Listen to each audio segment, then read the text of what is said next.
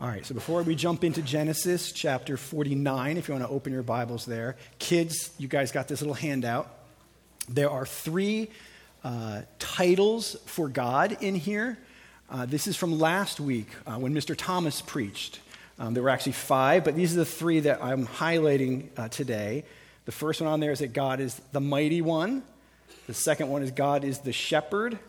The third one is God is the stone of Israel. And so I would love for you guys to draw a picture about each one of those this morning. Or if you just want to pick one and draw a bigger picture on the back, you can do that. Or if you want to draw all three and then pick one and draw a bigger picture on the back, you can do that. It depends how much time you have. So the idea is for you guys to do something and follow up from last Sunday by using this sheet. And I think everybody's got markers. You guys all got the handout? Good. All right, thank you. All right, so Genesis 49, Kelly McMillan is going to come read beginning of verse 28. So last week we covered a little bit of this at the end of chapter 49, but not much. So Kelly's going to read beginning in chapter 49, verse 28.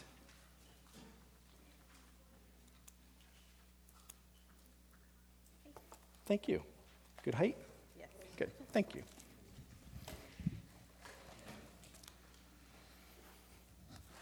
Reading from Genesis chapter 49, starting in verse 28.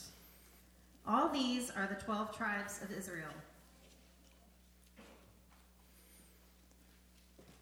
This is what their father said to them, as he blessed them, blessing each with the blessing suitable to him. Then he commanded them and said to them, I am to be gathered to my people. Bury me with my fathers in the cave that is in the field of Ephron the Hittite, in the cave that is in the field at Machpelah, to the east of Mamre, in the land of Canaan, which Abraham bought with the field from Ephron the Hittite to possess as a burying place. There they buried Abraham and Sarah his wife. There they buried Isaac and Rebekah his wife. And there I buried Leah. The field and the cave that is in it were bought from the Hittites. When Jacob finished commanding his sons, he drew up his feet into the bed and breathed his last and was gathered to his people. Then Joseph fell on his father's face and wept over him and kissed him. And Joseph commanded his servants, the physicians, to embalm his father. So the physicians embalmed Israel. 40 days were required for it. That is how many days are required for embalming. And the Egyptians wept for him 70 days. And when the days of weeping for him were past, Joseph spoke to the household of Pharaoh, saying, If now I have found favor in your eyes, please speak in the ears of Pharaoh, saying, My father made me swear, saying, I am about to die. In my tomb that I hewed out for myself in the land of Canaan, there shall you bury me. Now therefore, let me please go up and bury my father, then I will return. And Pharaoh answered, Go up and bury your father as he made you swear. So Joseph went up to bury his father. With him went up all the servants of Pharaoh, the elders of his household, and all the elders of the land of Egypt.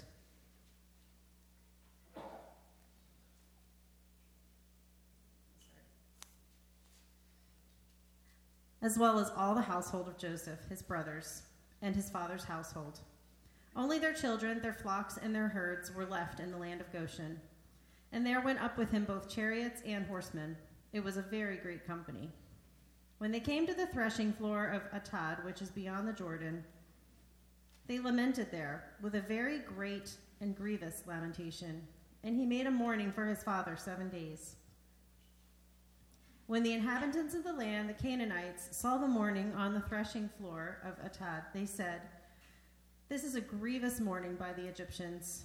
Therefore the place was named Abel Mizraim. It is beyond the Jordan. Thus his sons did for him as he had commanded them, for his sons carried him to the land of Canaan and buried him in the cave of the field at Machpelah to the east of Mamre, which Abraham bought with the field from Ephron the Hittite to possess as a burying place. After he had buried his father, Joseph returned to Egypt with his brothers and all who had gone up with him to bury his father. When Joseph's brothers saw that their father was dead, they said, It may be that Joseph will hate us and pay us back for all the evil that we did to him. So they sent a message to Joseph saying, Your father gave this command before he died. Say to Joseph, please forgive the transgression of your brothers and their sin, because they did evil to you. And now please forgive the transgression of the servants of God of your father. Joseph wept when they spoke to him. His brothers also came and fell down before him and said, behold, we are your servants. But Joseph said to them, do not fear, for am I in the place of God? As for you, you meant evil against me, but God meant it for good, to bring it about that many people should be kept alive as they are today. So do not fear, I will provide for you and your little ones. Thus he comforted them and spoke kindly to them. So Joseph remained in Egypt, he and his father's house. Joseph lived 110 years, and Joseph saw Ephraim's children of the third generation. The children also of Machir, the son of Manasseh, were counted as Joseph's own. And Joseph said to his brothers, I am about to die, but God will visit you and bring you up out of this land to the land that he swore to Abraham, to Isaac, and to Jacob. Then Joseph made the sons of Israel swear, saying, God will surely visit you, and you shall carry up my bones from here. So Joseph died, being 110 years old. They embalmed him, and he was put in a coffin in Egypt. This is the word of the Lord. Praise be to God.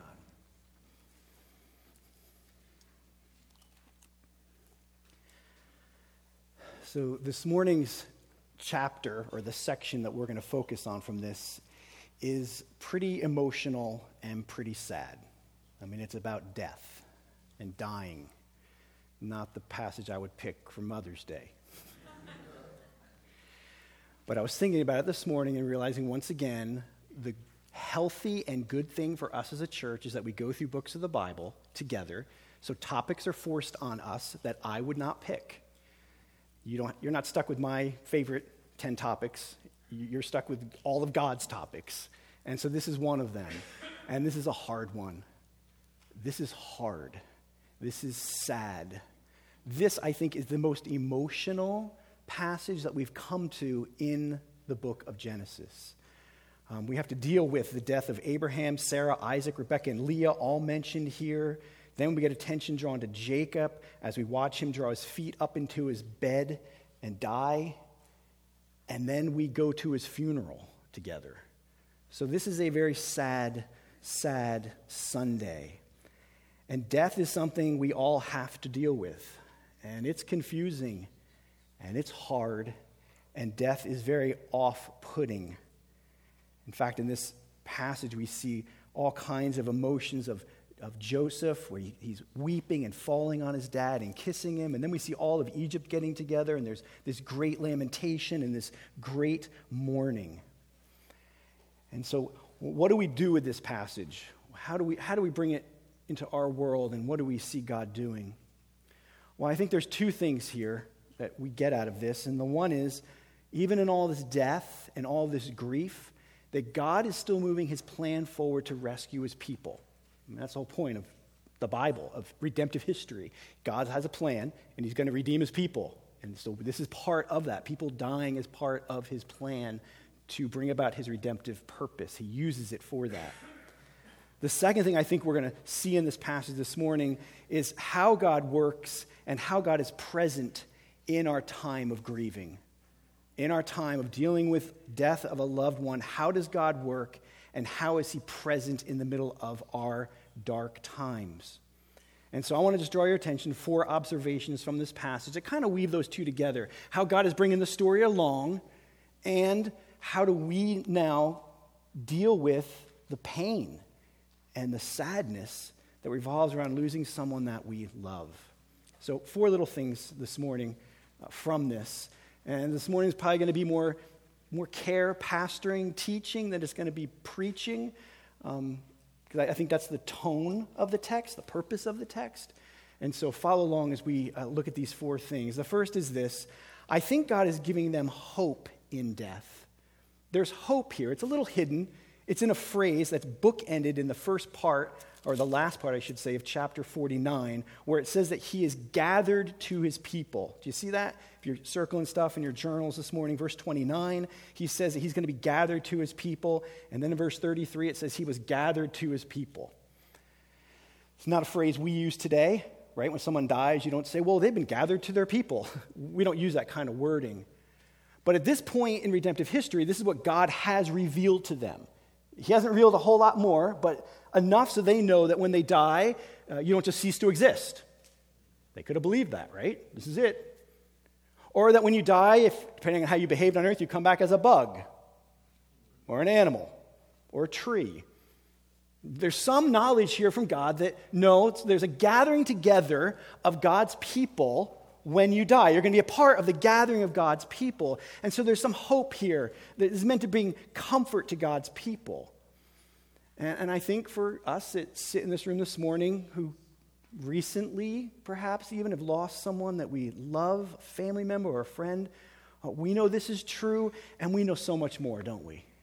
And we have so much more hope to go on than even what Joseph does here in this story.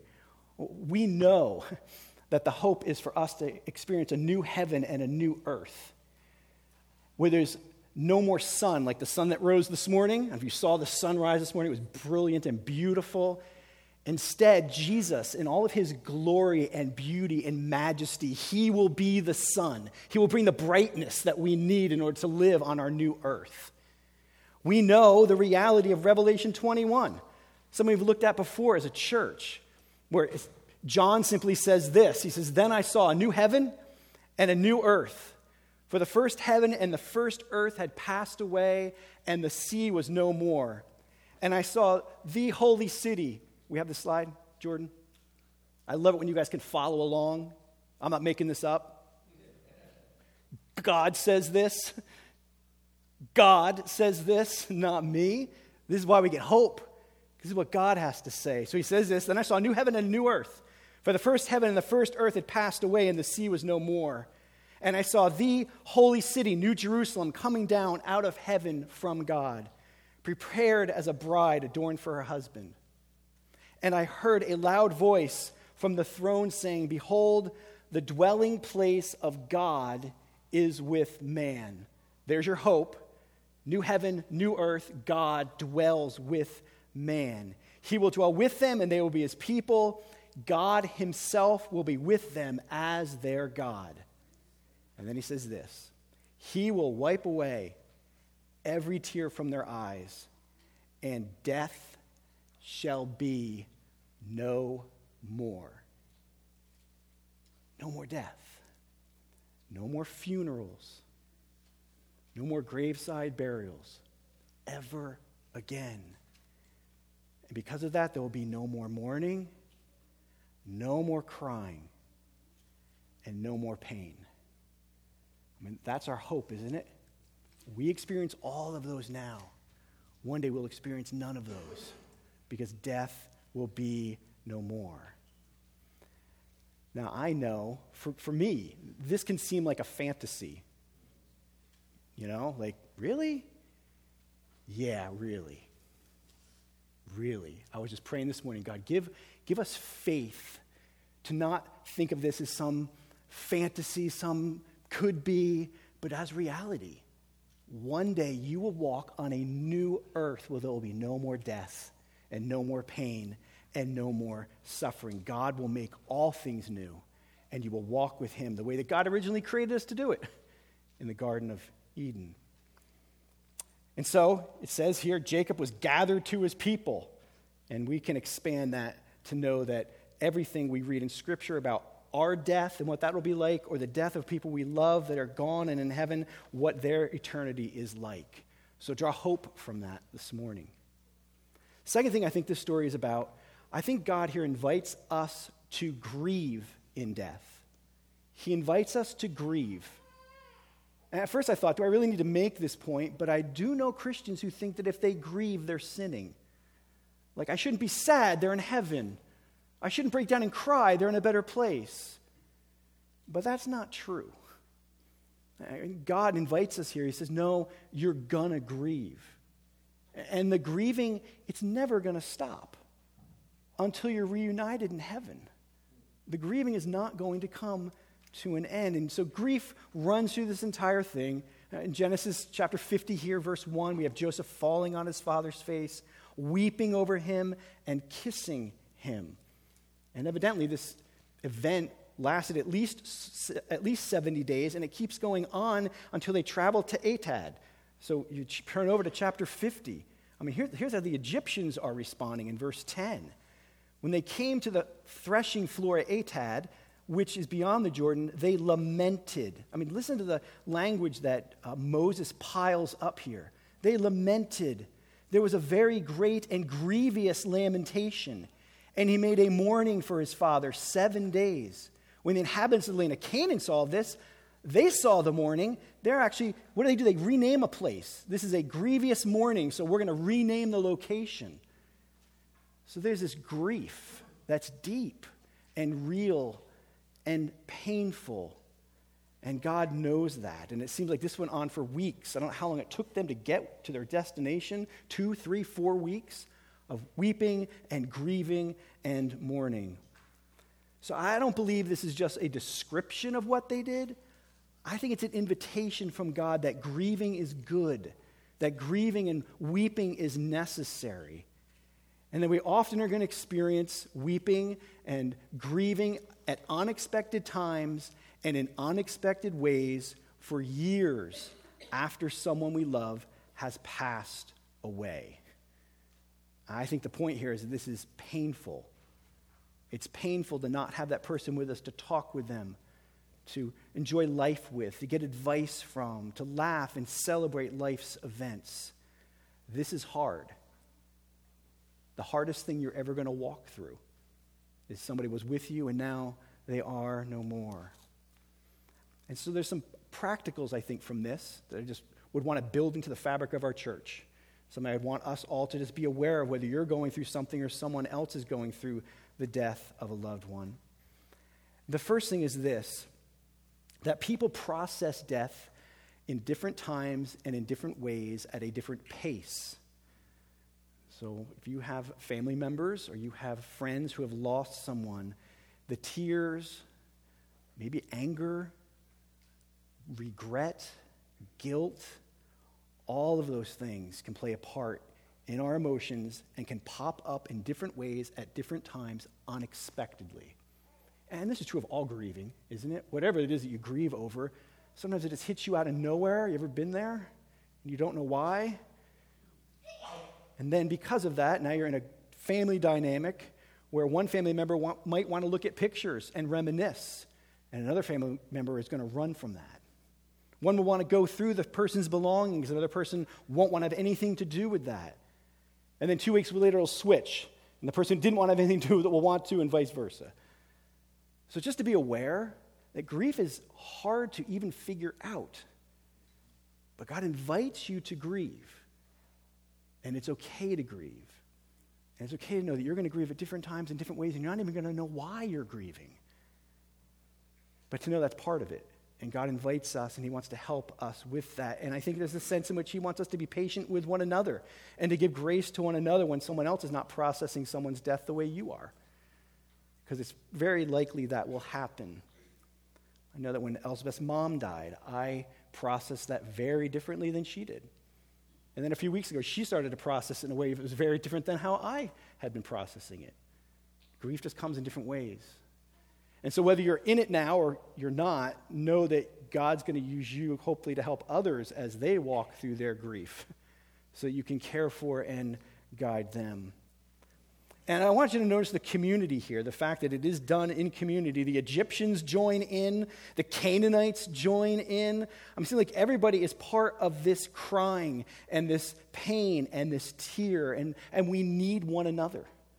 We need each other as we walk through that. I don't know whether you ever had this happen to you, but I can remember where I was in Safeway, in different locations where I just casually would ask somebody, which I hope we do as part of our mission, so how you doing? Just very open-ended question. And I've had people at times share with me, well, my mom just passed away, or my cousin just died. And just realizing in that moment, I want us to realize in that moment that that is a massive thing that they just shared with you. That wasn't, I got a new car. That was them opening their heart up to you in a way that they couldn't go any deeper. And that's an opportunity from God for us to engage with people, to ask them questions. How are you dealing with that? That must be so hard. Were you close to them? It's a care opportunity. It's a go opportunity for us. And I think often God uses death that way, to open doors for us to care for people, and obviously for us to care for one another as we walk through the pain of losing someone in our family or one of our friends. So I think this is an invitation from God to invite us to grieve and for us to help others grieve. Third thing we see in this story, I think, is this, that God, he keeps his promises in death. In death, he is still keeping his promises. And I want to show you where I'm getting this from. In Genesis 12, chapter 2, God says to Abraham, I will make your name great. In fact, he goes on to say, I will make your name great, I will make you a great nation, and I will bless you, so that you will be a blessing, and all the families of the earth will be blessed. So Abraham is given this promise. All the families of the earth are going to be blessed through you. Through your family line, everyone's going to be blessed. And I'm going to make your name Abraham, through the generations, through your kids, I'm going to make that great. And so here we find, I think, the Egyptians and the Canaanites weeping and honoring his great name, right? I mean, that's what they're doing. They're honoring Jacob, which means they're honoring Isaac and Abraham. It's part of the family thing God is doing. It's part of the patriarchs. So here there's a fulfillment of God keeping his promise, even in Jacob's death. He is now being honored among all kinds of people, among the nations, among the Egyptians and among the Canaanites. And so there's this promise, I think, that God is blessing them with. And I think that this is the beginning, or this part of the story has many gospel connections. In other words, it's not just about honoring Jacob, but like we saw last week, through Jacob and Abraham and Isaac, we've got Judah, who is going to have the forever king. And so I think there's a long projection. This is like the beginning. This is like the seed of something that we're going to see played out all the way to the gospel. So let me explain, and I'm going to ask you to participate in this because I want you to be thinking through the process here, how this connects to the gospel. So here we have a father, Jacob, being honored, and his son is being honored and being made great. But Jacob is really being exalted, right? He's being honored. Jacob is being praised in some way because of what? Why is Jacob getting so much attention? Because of who? Okay. And why is Joseph, his son, getting praised? Or why is he worth the praise?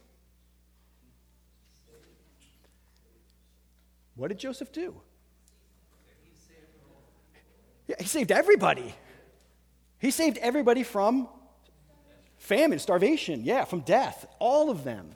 So you've got a father being honored because of the saving work of a son. Does that sound familiar at all? I think this is a foreshadow of that. You've got Jacob being honored from all nations surrounding, honoring this man. Why? Well, because his son saved us. His son kept us from starvation. He rescued us. And so they're lamenting, they're weeping, they're giving honor to the Father. I mean, Philippians tells us this. It says, therefore, God has highly exalted him, that's Christ, and bestowed on him the name that is above every name, so at the name of Jesus every knee shall bow in heaven and on earth and under the earth, and every tongue confess that Jesus Christ is Lord, to the glory of God the Father. So the Father gets the glory for the work of the Son. I think this is just foreshadowing that even in this guy's death, there's a foreshadowing of the coming of Christ. Something greater really than Joseph is here. Okay, ready? Another gospel connection. Stick with me. Does this story that we read this morning sound anything like a future story that God's people will experience? I want you to think about it. God's people are leaving Egypt to go to a funeral. They're exodusing. I'm baiting you a little bit here. Who is it that asks Pharaoh to be let go? Joseph. So God's leader, Joseph, is going to Pharaoh saying, can we go? You thinking ahead a little at all? What does Pharaoh say? Yeah, go. And then as they go, who is bringing up the tail end of the recession, of the parade leaving Egypt? Look at verse 9. Look at verse 9 and look what it says. And don't tell me if that doesn't sound familiar.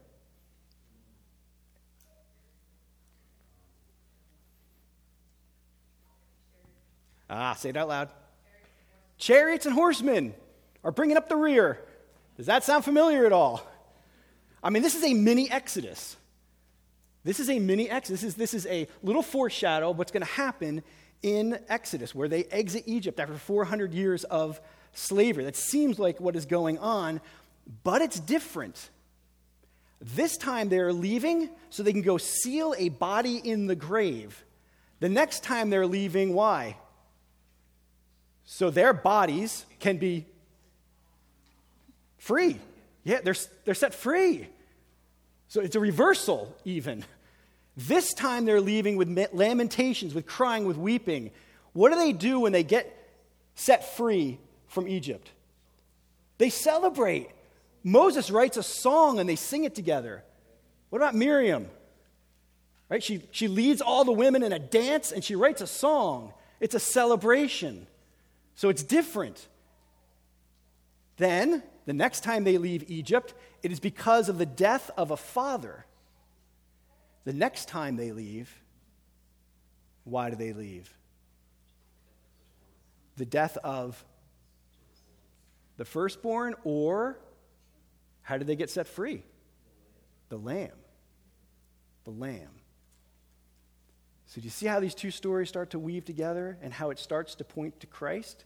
Look, if we were in Exodus and I said, what does the blood of the lamb on the doorpost represent? We would say that, right? Do you see how this is kind of setting the stage for the Exodus in Exodus, which then sets the stage for Jesus coming? See, we're in the middle of a redemptive story, and it's slowly unfolding a little bit at a time with little hints here or there. And here's another one. They leave Egypt because of the death of a father. Later, they're going to leave Egypt because of the death of a lamb. And so Joseph knew all of this. Joseph knew at least some of this. I mean, if you look at verses 24 and 25, look what he says to them. And Joseph said to his brothers, I'm about to die, but God will visit you and will bring you up out of this land to the land that your father swore to Abraham, Isaac, and to Jacob. And then Joseph made the sons of Israel swear, saying, God will surely visit you, and you shall carry up my bones from here. So Joseph died, and they bring his bones up later in a coffin. So he knew what was going on. Joseph knew. And Hebrews 11 tells us that Joseph knew some of this. It says, by faith, Hebrews 11:12, Joseph, at the end of his life, made mention of the Exodus.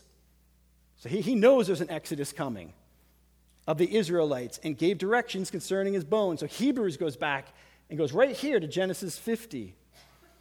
And then we know in Genesis 15 that God had already shown Abraham that there was going to be slavery and they'd be afflicted. When he writes this, as the sun was going down, a deep sleep fell on Abram, and behold, dreadful and great darkness fell on him. Then the Lord said to Abram, know for certain that your offspring will be sojourners in a land that is not yours, and you will be servants there, and they will be afflicted for 400 years. But I will bring judgment on the nation that they serve, and afterward they shall come up out with great possessions. So Joseph sees some of this. And so it's starting to unfold as he talks to his brothers about what's going to happen in the future, and certainly heard this from Abraham and from Isaac and from Jacob. My point is this: God is keeping his promises, even in death. He's there. He's active. He's bringing about his redeeming plan. It's all part of it. And he's going to use death not just to bring about his promises, but he's going to use death as the entranceway for us to get to heaven. for us to get to him. He flips death upside down, and that's exactly what it says in 1 Corinthians. 1 Corinthians, these verses are a mockery of death. Death, you know these verses, death is swallowed up in victory. You guys know these verses, right? Death is swallowed up in victory. Oh, death, where is your victory? This is us mocking death. Death, you've got no victory. Death, you've got no sting. Ha! Jesus flipped it upside down. And he's using this as a way for my loved one to spend eternity with you. It's the gate that opens up eternity with Christ. And so these really are mocking verses of death. And these are promises that God makes to us. That death will be no more. And he says the same thing in 1 Corinthians 15. He says, for if the dead are not raised, not even Christ has been raised. And if Christ has not been raised, your faith is futile and you are still in your sins. Then those also who have fallen asleep in Christ have perished. If in Christ we have hope only in this life, we are of all people most to be pitied. In other words, if God had made a promise of eternity, this is a joke, what we're doing here. This is the biggest waste of time on the planet. And then he says, but in fact, Christ has been raised from the dead. And so the promise is if Christ has been raised from the dead, then you're still not in your sins, and therefore there's an eternity to look forward to. And that's a promise to cling to. Christ was raised, my sins are forgiven, I'm going to heaven when I die. So don't mourn, have a party for me. Because that's what we'll be. Lastly, last thing here, is God uses death for reconciliation. Seems like God uses death for reconciliation. Verse 15 we read that when Joseph's brothers saw that their father was dead, they said, it may be that Joseph will hate us and pay us back for all the evil that we have done. So that's their response. And if you look at verse 15, it's when the brothers saw their father was dead. So the moment dad dies, Joseph weeps over his dad, and the brothers have a conversation about how their dead meat that their brother knows dad is dead. They say it's revenge time. It's payback time for the evil that we've done. So there's a simultaneous reaction, two different reactions. One is of grief and one is of fear. The brothers are fearful that now Joseph will get even. And so the brothers send a messenger. Did you catch that? They send a messenger to Joseph in verses 16 and 17. It says this, so they sent a message to Joseph saying, your father gave us this command before he died. Say to Joseph, please forgive the transgressions of your brothers and their sin because they did evil to you. Now, how many of you think that's true? I don't know. I'm not going to judge the brothers here, but not so sure dad said that. But the messenger delivers the message, right? The messenger delivers the message to Joseph. Lies, maybe, but I don't know. But I want you to notice that for the first time, only through the death of dad, do the brothers acknowledge their situation. That they deserve payback, that Joseph should hate them. And so they, for the first time, ask Joseph to forgive them. They say it twice, will you forgive me? And they identify their sin as sin. They use the word transgressions and sins and evil. I feel like for the first time, the brothers do something that we can emulate. Think about what they do here in asking forgiveness from their brother. And to acknowledge that they've sinned. Now, I don't know if you've ever done that, whether you have a habit of doing that, acknowledging to someone that you've sinned. I had 2 opportunities this week. Go, Matt.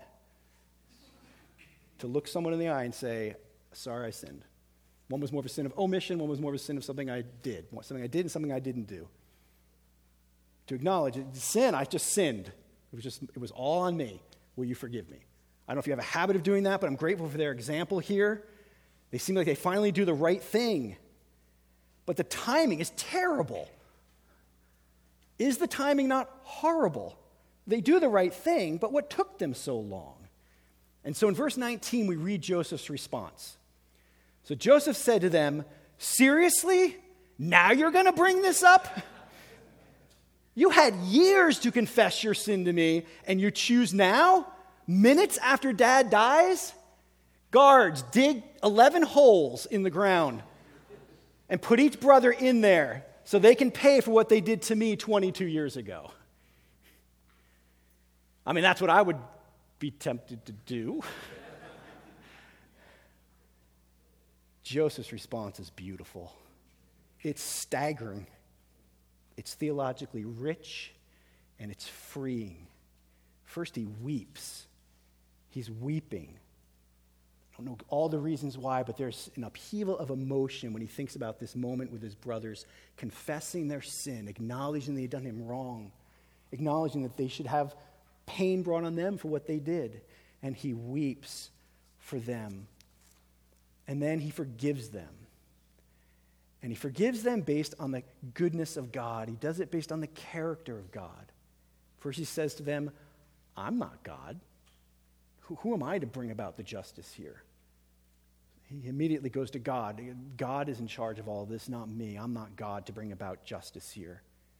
He acknowledges that God is in control of all evil, that God used what you meant for evil, God used for good, God used to save thousands and thousands of people. He entrusts his life to God. And then, I love how he images God. I think I'd say that he images Christ to us. When you look at what he says to them in verse 21, not only does he just forgive them, but he goes the extra step and he says, "I will provide for you and for your little ones." And he comforts them and speaks kindly to them. And it wasn't just, "All right, I forgive you because God wants me to." I mean, this is I forgive you, and he's weeping, and then he says, "And now I'm going to bless you. I'm going to do good to you. I'm going to care for you." So I think the death of Jacob sets the stage for reconciliation between messed up relationships. Now, I don't know if that's ever happened to you. You've gone to a funeral, and you know that Uncle Joe is going to be there, or whoever it is, where you haven't talked for years, and there's always been crisis. And then, of course, in that setting, all of a sudden, the tears come and reconciliation happens. Has that ever happened to any of you? I know people that's happened to, multiple people that's happened to. The funeral turns into a family reconciliation party that was overdue. And I think that's what God does. He uses death here to bring about reconciliation between relationships. Can you think about any other time where it will take death to bring about reconciliation? I think there's a foreshadowing here. I think you look at all that comes out of this death, the reconciliation, the forgiveness that happens, the blessing of Joseph. I mean, Joseph here is acting just like a type of Christ in providing and comforting and speaking kindly to his brothers that he should be really pissed off at. And instead he blesses them. I think this is just setting the stage for us to see how death can bring about reconciliation. And we know that's true. 2 Corinthians tells us, "Therefore, if anyone is in Christ, he's a new creation. The old has passed away. Behold, the new has come. All this is from God, who through Christ reconciles us to himself." God has reconciled you to himself through Christ. It took the death of Christ for you to be reconciled to him and for us to be reconciled to one another. Death seems to somehow set the stage or open the door so that broken relationships can be healed. And that happens here physically with Jacob dying, and it happens for us spiritually in our relationship with God in the death of Christ. I mean, there's so much here. I got to stop talking, but there's so much here for us to think about this week when it comes to how Joseph responds, and to read that and to realize this is how God responds to me in my sin. This is how God does it. This is how God interacts with me. And Joseph is beginning here to just be another little picture of Christ and his comforting and his providing and his care for us. So there they are, four things to take away. I know that some of these are not relevant to some of us today, but they will be someday. So tuck these in your back pocket for the person that you know who loses someone soon, or for yourself, so that we as a church, I pray that we can grieve well together. I pray that we can grieve with hope together, that we can grieve with promises of God functioning in our hearts, that we can grieve and see it as an opportunity to freshly experience God's reconciliation and our reconciliation with one another. So may God do that. May God help us as we help our culture and help our friends and help our family figure out how to deal with death. May the story help us with that. So let me pray. We're going to sing a song.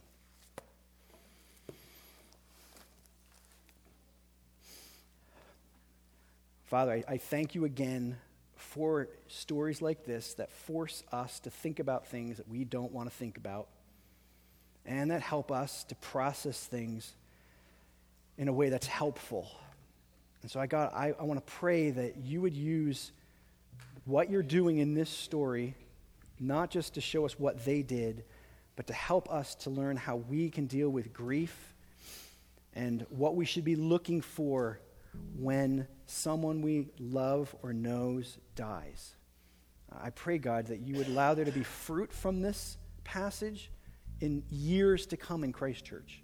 God, that next year, year after year after year after, that there would be truth from this story about death that we as a church could live out and apply, that will give us the comfort and the help and the community that we need in order to deal with the grief that comes with loss in a healthy way, in a healing way, in a redemptive way. And so, God, please tuck this passage in the back of our hearts and then bring it out when we need it. And Father, I pray for even the next week and two as we interact with people who don't know you. God, the chances of us bumping into someone who has recently lost a friend or a family member is actually pretty high. And so I pray that you would help us to be alert and ready to realize that that's a holy moment, that someone would share that hurt with us. And may we know how to respond. God, may we respond joining them in their grief, joining them in their sadness, playing a part in caring and comforting them. God, the world does not know how to deal with death. And so help us, God, help us to be a light in those situations, to care for the people you bring to us. Do it for your praise and for your glory, I ask. In Jesus' name, amen.